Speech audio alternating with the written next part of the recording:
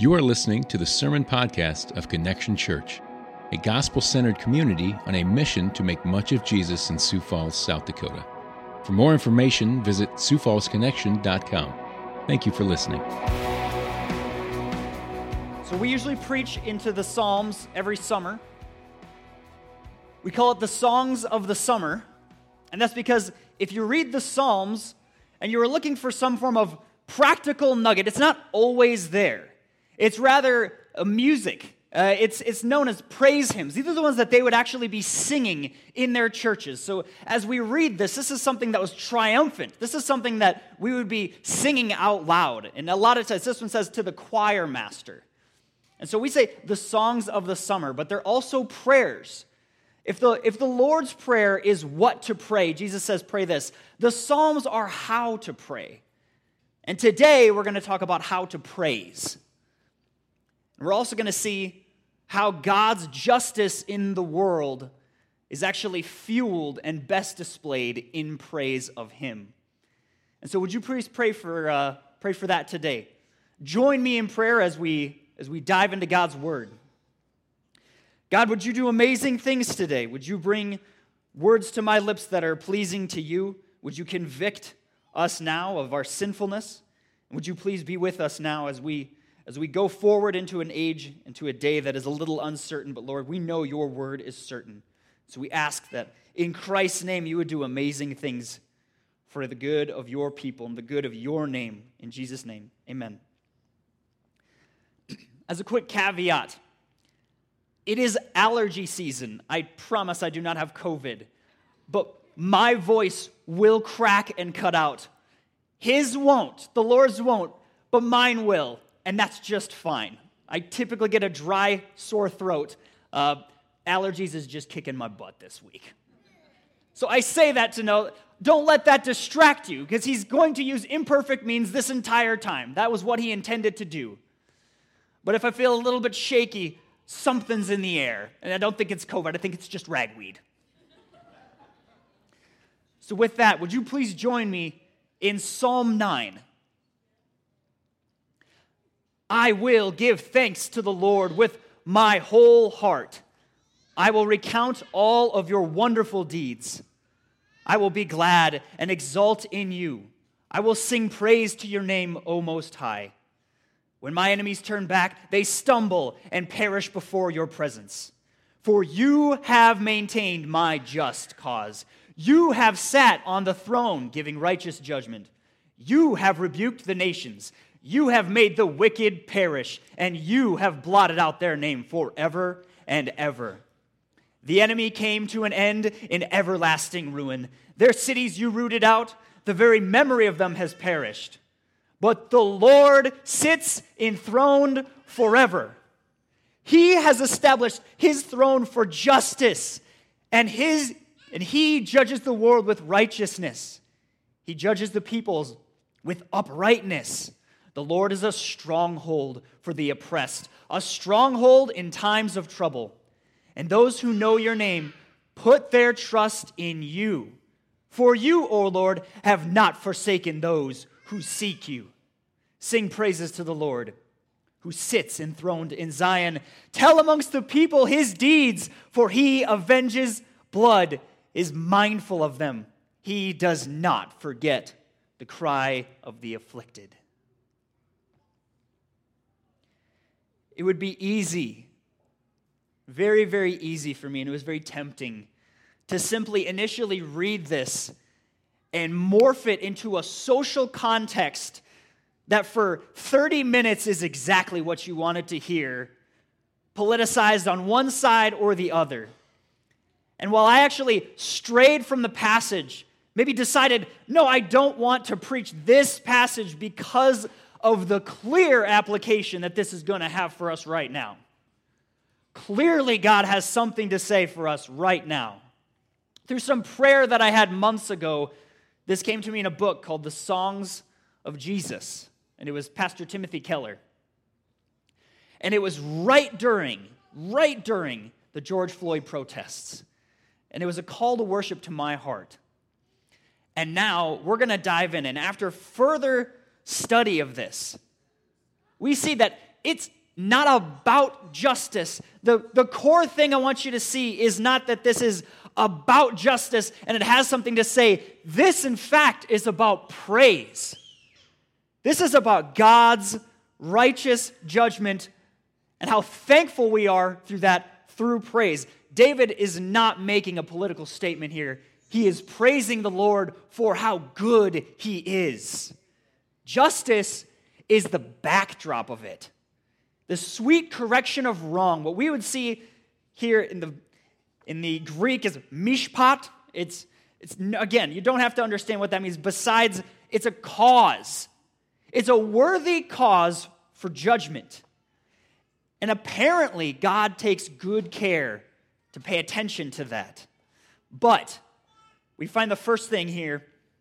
True joy is not found in just thinking about justice and judgment. True joy for David here is found in praising God's ultimate power, his justice, and his goodness towards his people.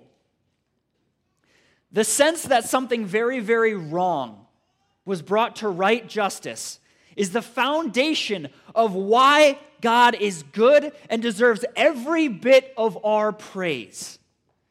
And David here is showing us exactly how to do that. He is even outlining who to do that to in case you missed it. And he gives us a good reason why to do that. So even in the first verse alone, I almost preached the entire sermon on the first two verses alone, just because David knows exactly what he's doing when it comes to praise. And one more note on that. Don't you think that there is a solution to be found that is outside anything you're seeing on social media right now? Is it possible by this passage right here has that? And what we're about to read is something that we could be helped and we could bring God glory to, but that actually might help those around us. I want to run through this passage and convince you of that today. We're going to walk it line by line. We're going to jump around, so have your Bibles ready to go. Verse 1, I will give thanks to the Lord with my whole heart. I will recount all your wonderful deeds. I will be glad and exult in you. I will sing praise to your name, O Most High. The I wills here, there's 4 of them. He says, I will be doing this. David is deciding. And it is the act of him committing that displays his love for the Lord. True worship takes commitment and dedication. He trusts the Lord, and he displays that by his full commitment to do so. It's like a beautiful marriage. He is deciding that the love he feels in his heart is not something that's going to fade. He is deciding to find joy in the Lord. Yes, it takes discipline to praise the Lord. Joy is not always found in your ambition to praise, but the decision to praise. The emotion is ignited by the dedication. And this is true right here for David. His circumstances are trash right now. All right, he's getting chased down by his family trying to get murdered. There probably is not a lot of good emotions that would cause him to think that circumstantially God's all that great. But what happens? I will praise you for your name. I will praise for all of your wonderful deeds. And with what? What does that lead him to do? It ignites emotion in him. It says, with my whole heart. Now, what does that mean? With my whole heart. We could that means this, it means this. Well, the word for heart here is not actually what you'd think. It's actually more closely translates to mind. But in biblical times, that meant your whole being, your whole self. So it's not that it's just your heart. It's not just your mind. When they said this, they meant your whole being would be praising. True praise involves the whole being, the mind, body, heart, and soul. It takes all of you. When you're truly praising the Lord, you're going to see it. And so what does this look like? What would it look like for us to truly praise the Lord with all of our heart? We can hear what David's saying here. There's an inflection that is with his whole heart. But what does that mean? Well, I'm going to argue that you know exactly what it means when somebody praises something they really, really love. You know what this looks like, right? Like when something's really excited somebody, if your favorite team won, or if you got something that you really, really wanted, you are all about it. And the best example that I have, and everyone has seen probably the effects of this, is what we experienced 2 years ago, the Minneapolis Miracle. Packer fans, just take it easy, all right? It was a good thing. You got to give us that, all right? But the Minneapolis Miracle was something that a true fan base who was looking for something good to finally happen for them, and they've been waiting and dedicating themselves to it. And when all hope was lost, and it was me and a bunch of people watching the game, when all hope was lost, there's not a worse feeling than the silence and depression that was like, the game we're gonna lose again in the playoffs. And then the guy threw the football, the other guy caught it, and he ran all the way past the finish line, and we just erupted, and everybody was praising. And you see YouTube videos of everybody. Their hands are in the air. They're praising the guy on the television. I'm jumping up and down. People are hugging, and we're about tearing up. Why? Because the thing we really wanted finally happened. The thing our hearts desired actually brought joy to our hearts, and that meant something. Now, what would that look like in Connection Church? What does that look like in a worship setting? How does that impact your vision for what worship looks like? I'm not saying that you need to jump up and down and scream. Now, I was raised in a conservative background, but I can tell you that's not always helpful. That's not always a biblical mindset, just to assume that, well, we're at church camp, right? And we get ready to praise the Lord, and we sing the Chris Tomlin song, we raise up holy hands, and two people raise their hands. And everybody else is just terrified to do anything of the sort. They're just worried, right? Well, that same group of people has no problem riding the clouds on the days of Elijah, right? Nobody has an issue at the church campfire riding the clouds and shining like the sun. But when it actually comes down to it, it gets a little difficult. Here's a note. The book of Revelation, we get a little picture of what the days of Elijah are actually going to look like. The book of Revelation says, when living creatures see God, they fall on their face and worship him. They can't take the very sight of the thing that is so awesome. They fall flat. How distracting would it be if everyone was on their faces during worship? What would that look like? It would look very, very distracting to some. But at the same time, it seems to be that if we think of eternity and what we're going to be praising, a true worship of God takes your whole being. Now, there's a different camp. There's a different type of camp. I didn't go to this camp, but it's all out, right? You're all out, lights off, lasers on, your hands are all over the place. The Lord is here, and you can feel it. But there's a danger. Because what can happen, and I think if you're from that background, you could tell that sometimes in the absence of that setting, in the absence of that emotion, you just don't feel it. You feel lost. And then you'll attach worship with the emotion of it. Now, it comes with great emotion, but it isn't just that. And if we're reliant on that, then we'll be careful. We might just lose it and not find that again. And so, let's take a look. What spurs David's praise? This is the example of someone that is praising that we would ideally like to replicate it in some regards. Not because he's a strong man, but simply because he's praising the Lord with all of his heart. Why does he praise? Is it the atmosphere? Is it the music? Is it the absence of distraction? No. He says what? I will praise. I will recount all your wonderful deeds. What brings joy and praise to David's lips is first and foremost a reflection of what God has done.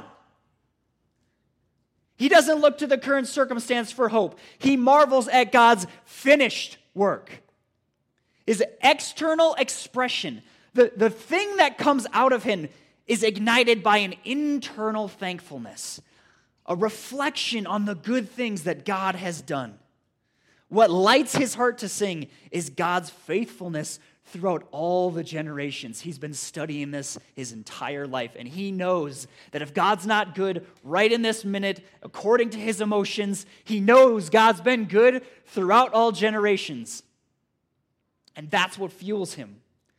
Now think about this. How do you know you can trust someone? How do you know you can really trust someone, right? It's by their actions. It's by what they've done, right? Well, right now you're kind of making me mad and it's irritating, but it's not through that. It's not through that emotion. It's through their actions. David trusts the Lord because of what he has done, and it lights him up. And so if you're not feeling it, if you're not praising this morning, you might have to repent of not believing that God is actually that good and hasn't done anything for you. You just might not be that thankful deep down in your heart that you need anything from God. And this is honestly true for me.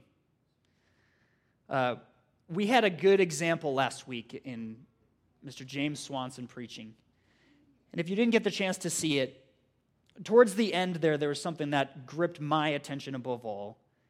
And he was absolutely truly feeling the sorrow of what he was preaching in a context of something that was really, really difficult. And I looked at that man and I said, I can't do that. I can't stand up and have that boldness. I can't be that emotionally vulnerable in front of people. And I found myself questioning myself all week. Here you are, Andy, you're gonna preach about praise, yet I seem to have none. Some ailments going on, some allergies. I'm just not very energetic. Come on, God, light a fire in me. And I had to pray and drop to my face and said, Lord, I don't love you as much as I thought. Because if I did, we wouldn't have any issue. You'd see that in my daily routine. My roommates would probably not question whether I love the Lord or not. But I'm not thankful. I don't know what I need to be thankful for. It's not brought to my attention every single day. Then I was hit with a little bit of Charles Spurgeon. And he said this, if we consider our own sinfulness and nothingness, we must feel that every work of preservation, forgiveness, conversion, deliverance, sanctification is a marvelous work. Preservation. I could just thank God that I'm breathing right now. He's sustaining my every breath. When you breathe in, God's making it so.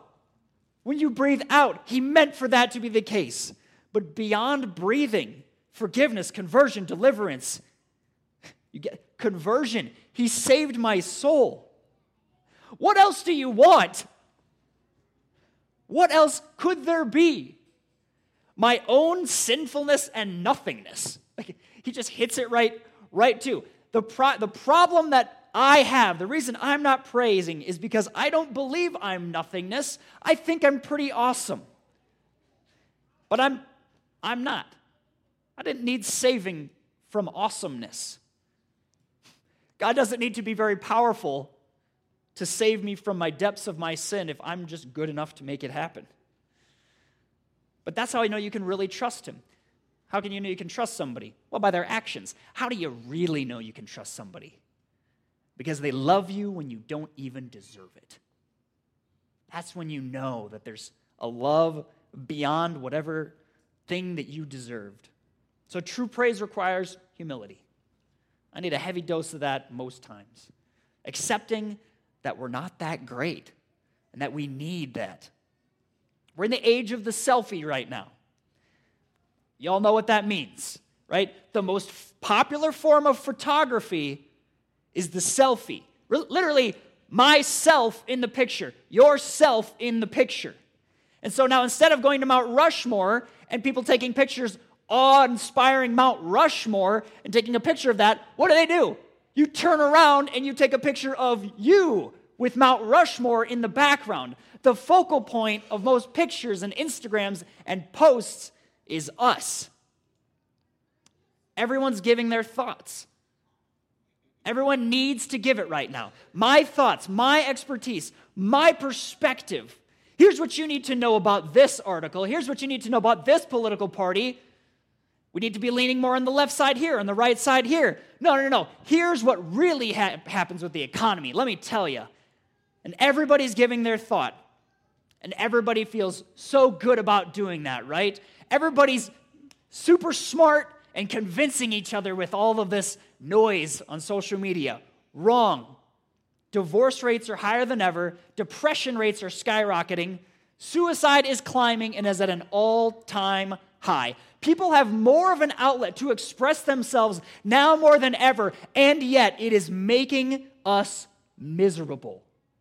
The very focal point is a busted crutch that is, I am awesome and I can do this. And the thing that you need to hear is Andy Jorgensen's thoughts. Clearly, that's not working right now. Clearly, there's something greater. Is it possible we're praising the wrong thing? Is it possible your heart doesn't sing because you're the object of it? The object of our praise. You can praise almost anything rightly, just like David praises. But the object, the who, is the most important piece. Get it wrong, and your praise will be as lifeless as a Zoom call on a midsummer's night when the sun is shining and everyone else is out to play. Your life song will constantly be off tune if the lyrics are constantly centered around something that is broken and weak. The rhythm of your life will be off, and you will feel inadequate if you are not praising something that is.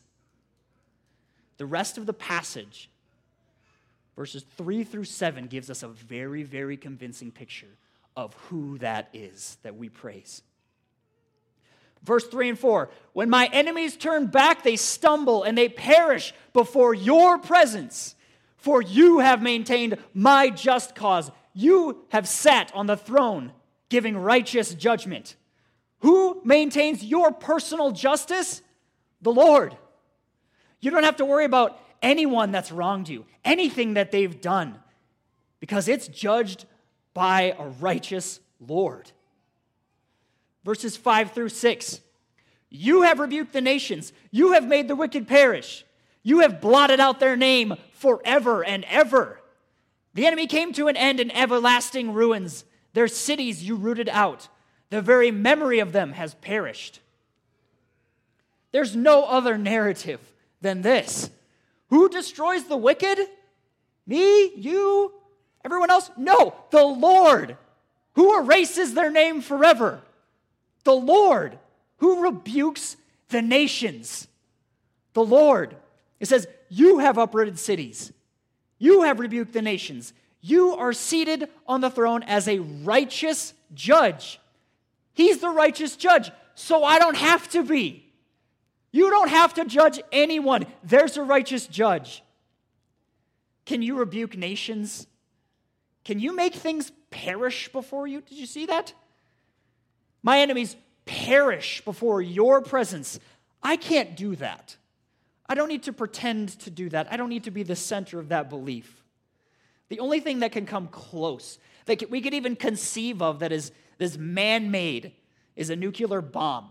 That's the only thing that makes things completely wiped out. That's got the world in the deadlock. How much is that helping us right now? This is a God of power, true power, terrifying, awesome, feared, wonderful power, and he deserves to be the object of our praise. He is the center of that, and he is the source of joy in praise every day. And he does not take kindly to those who mess with his glory or his people. Did you read that? He smites his enemies into nothing. That should terrify us. Before God Almighty, as the book of Revelation shows, there is an awesome, fearful, terrifying aspect of God that we should be worshiping with all of our hearts. And we should rightfully be terrified. But read the next few verses. Just read verse 7 with me. But the Lord sits enthroned forever. He has established his throne for justice. He judges the world with righteousness. He judges the peoples with uprightness. The Lord is a stronghold for the oppressed. What? Are you kidding me? He judges the world with righteousness, uprightness, a stronghold in times of trouble. And you who know your name, put their trust in you. For you, O Lord, have not forsaken those who seek you. Are you kidding me? He's good. All the power in the universe, and he uses it for good. There is a judge for all of this. Everything. There is a judge for this. And he executes his judgment with fairness and righteousness. Isn't that what everyone would like? Isn't that what we want right now? He does hear the cries of the afflicted. Did you read verses 7 through 8, 9? He is a stronghold for the oppressed. Did you hear that? He advocates for the oppressed. He does not forget the cries of the afflicted.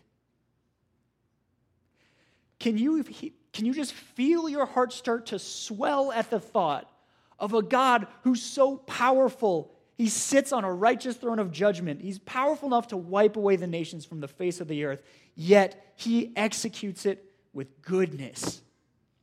He's a God that advocates for the oppressed and the afflicted. And so do we.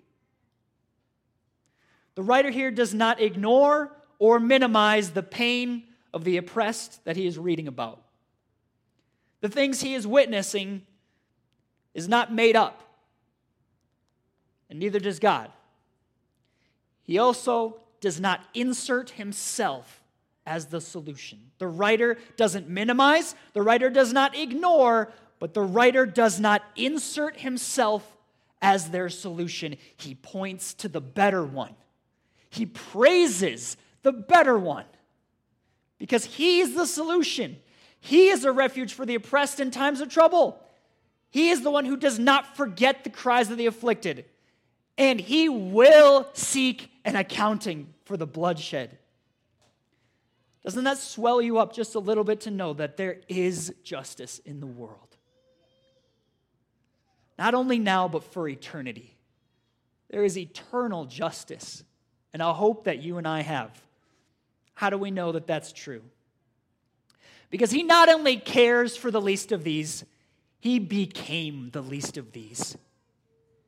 He understands what it's like to be the least of these. God Almighty came down, became afflicted, became the oppressed, and he knows exactly what it's like. He became the oppressed, took people's shame, took a bunch of injustice. He took biasness. You better believe that there was bigotry. There was people judging him constantly. The biblical examples of that in the New Testament here. The Gospels paint a picture of a man who was afflicted. But he didn't just stop there. God Almighty didn't just come down and become some pathetic creature. No. He did that so he could understand it. Then he did something insane. He then became the enemy. You know, verses 4 through 6, the terrifying things that we just read about, we actually deserve that. We're the enemies. We're the ones that should have everlasting ruin. Our names do not deserve to be plastered all over social media right now. They deserve to be blotted out. Our cities deserve to be uprooted as enemies of God. But he not only became oppressed, he took the wrath of the enemy. He took that so we wouldn't have to. Everything you read about, you don't have to eternally be terrified if you trust that he actually did this for your sake. That's injustice. That is true injustice.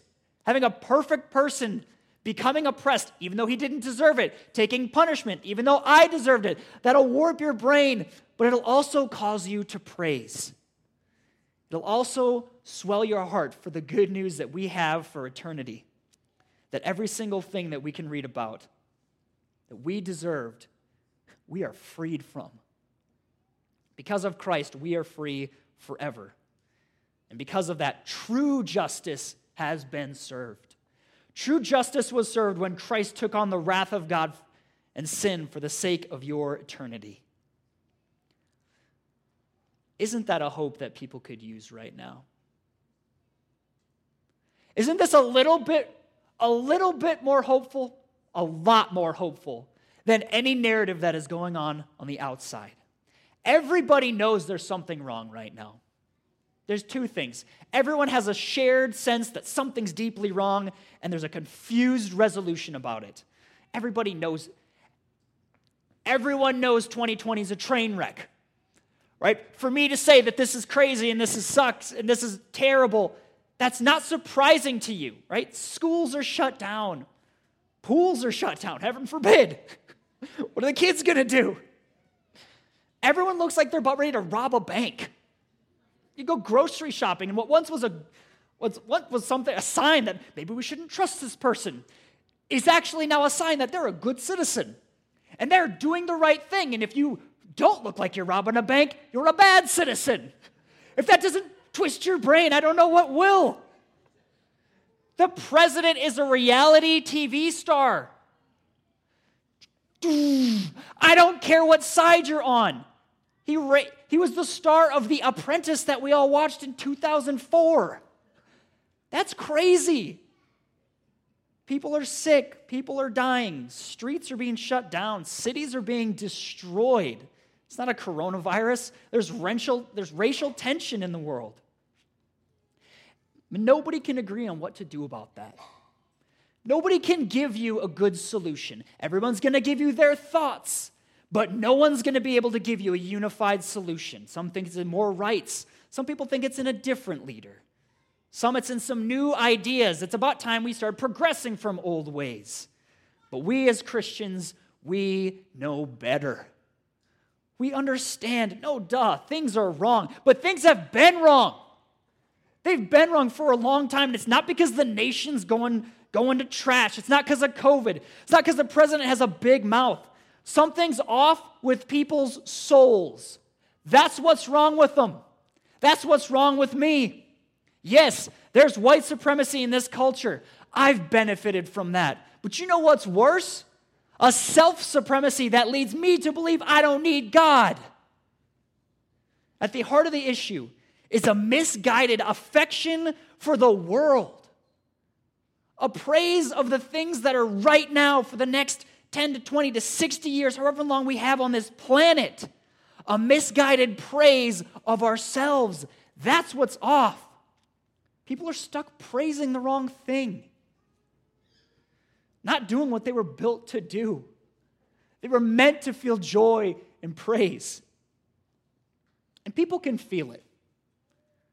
Like I said, everyone knows something's deep off inside. People deep down, they feel this, right? And if they don't know Jesus, it is pretty hopeless.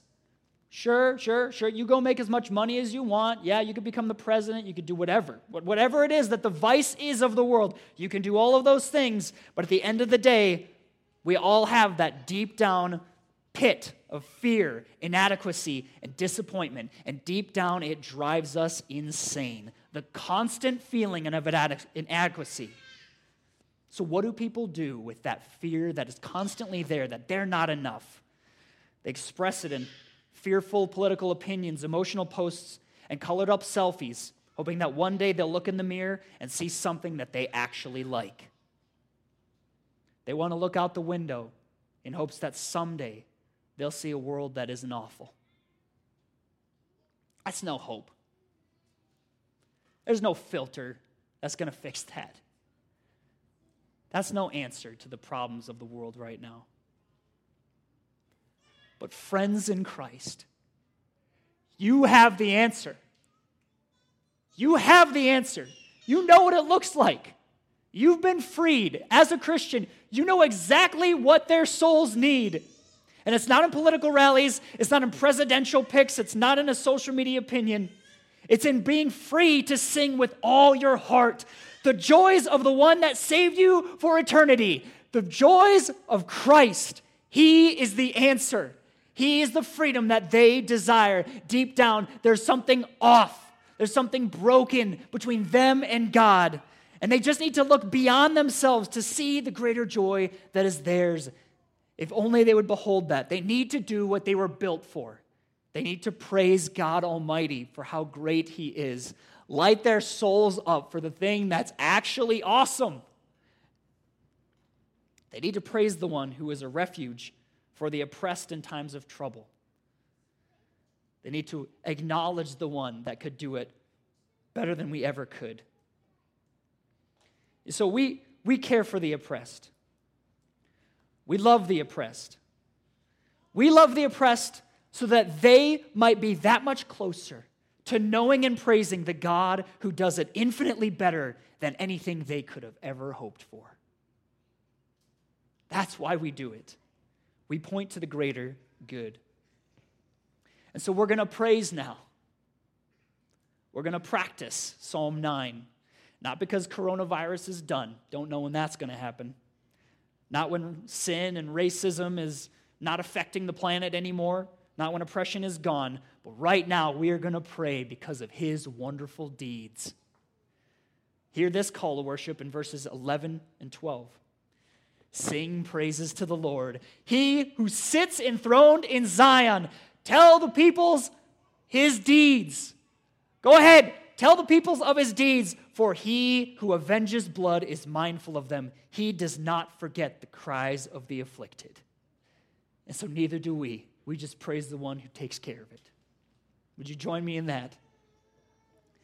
God Almighty, we thank You for being such a refuge. We thank You so much for giving us something to praise. We don't deserve any of this, Lord.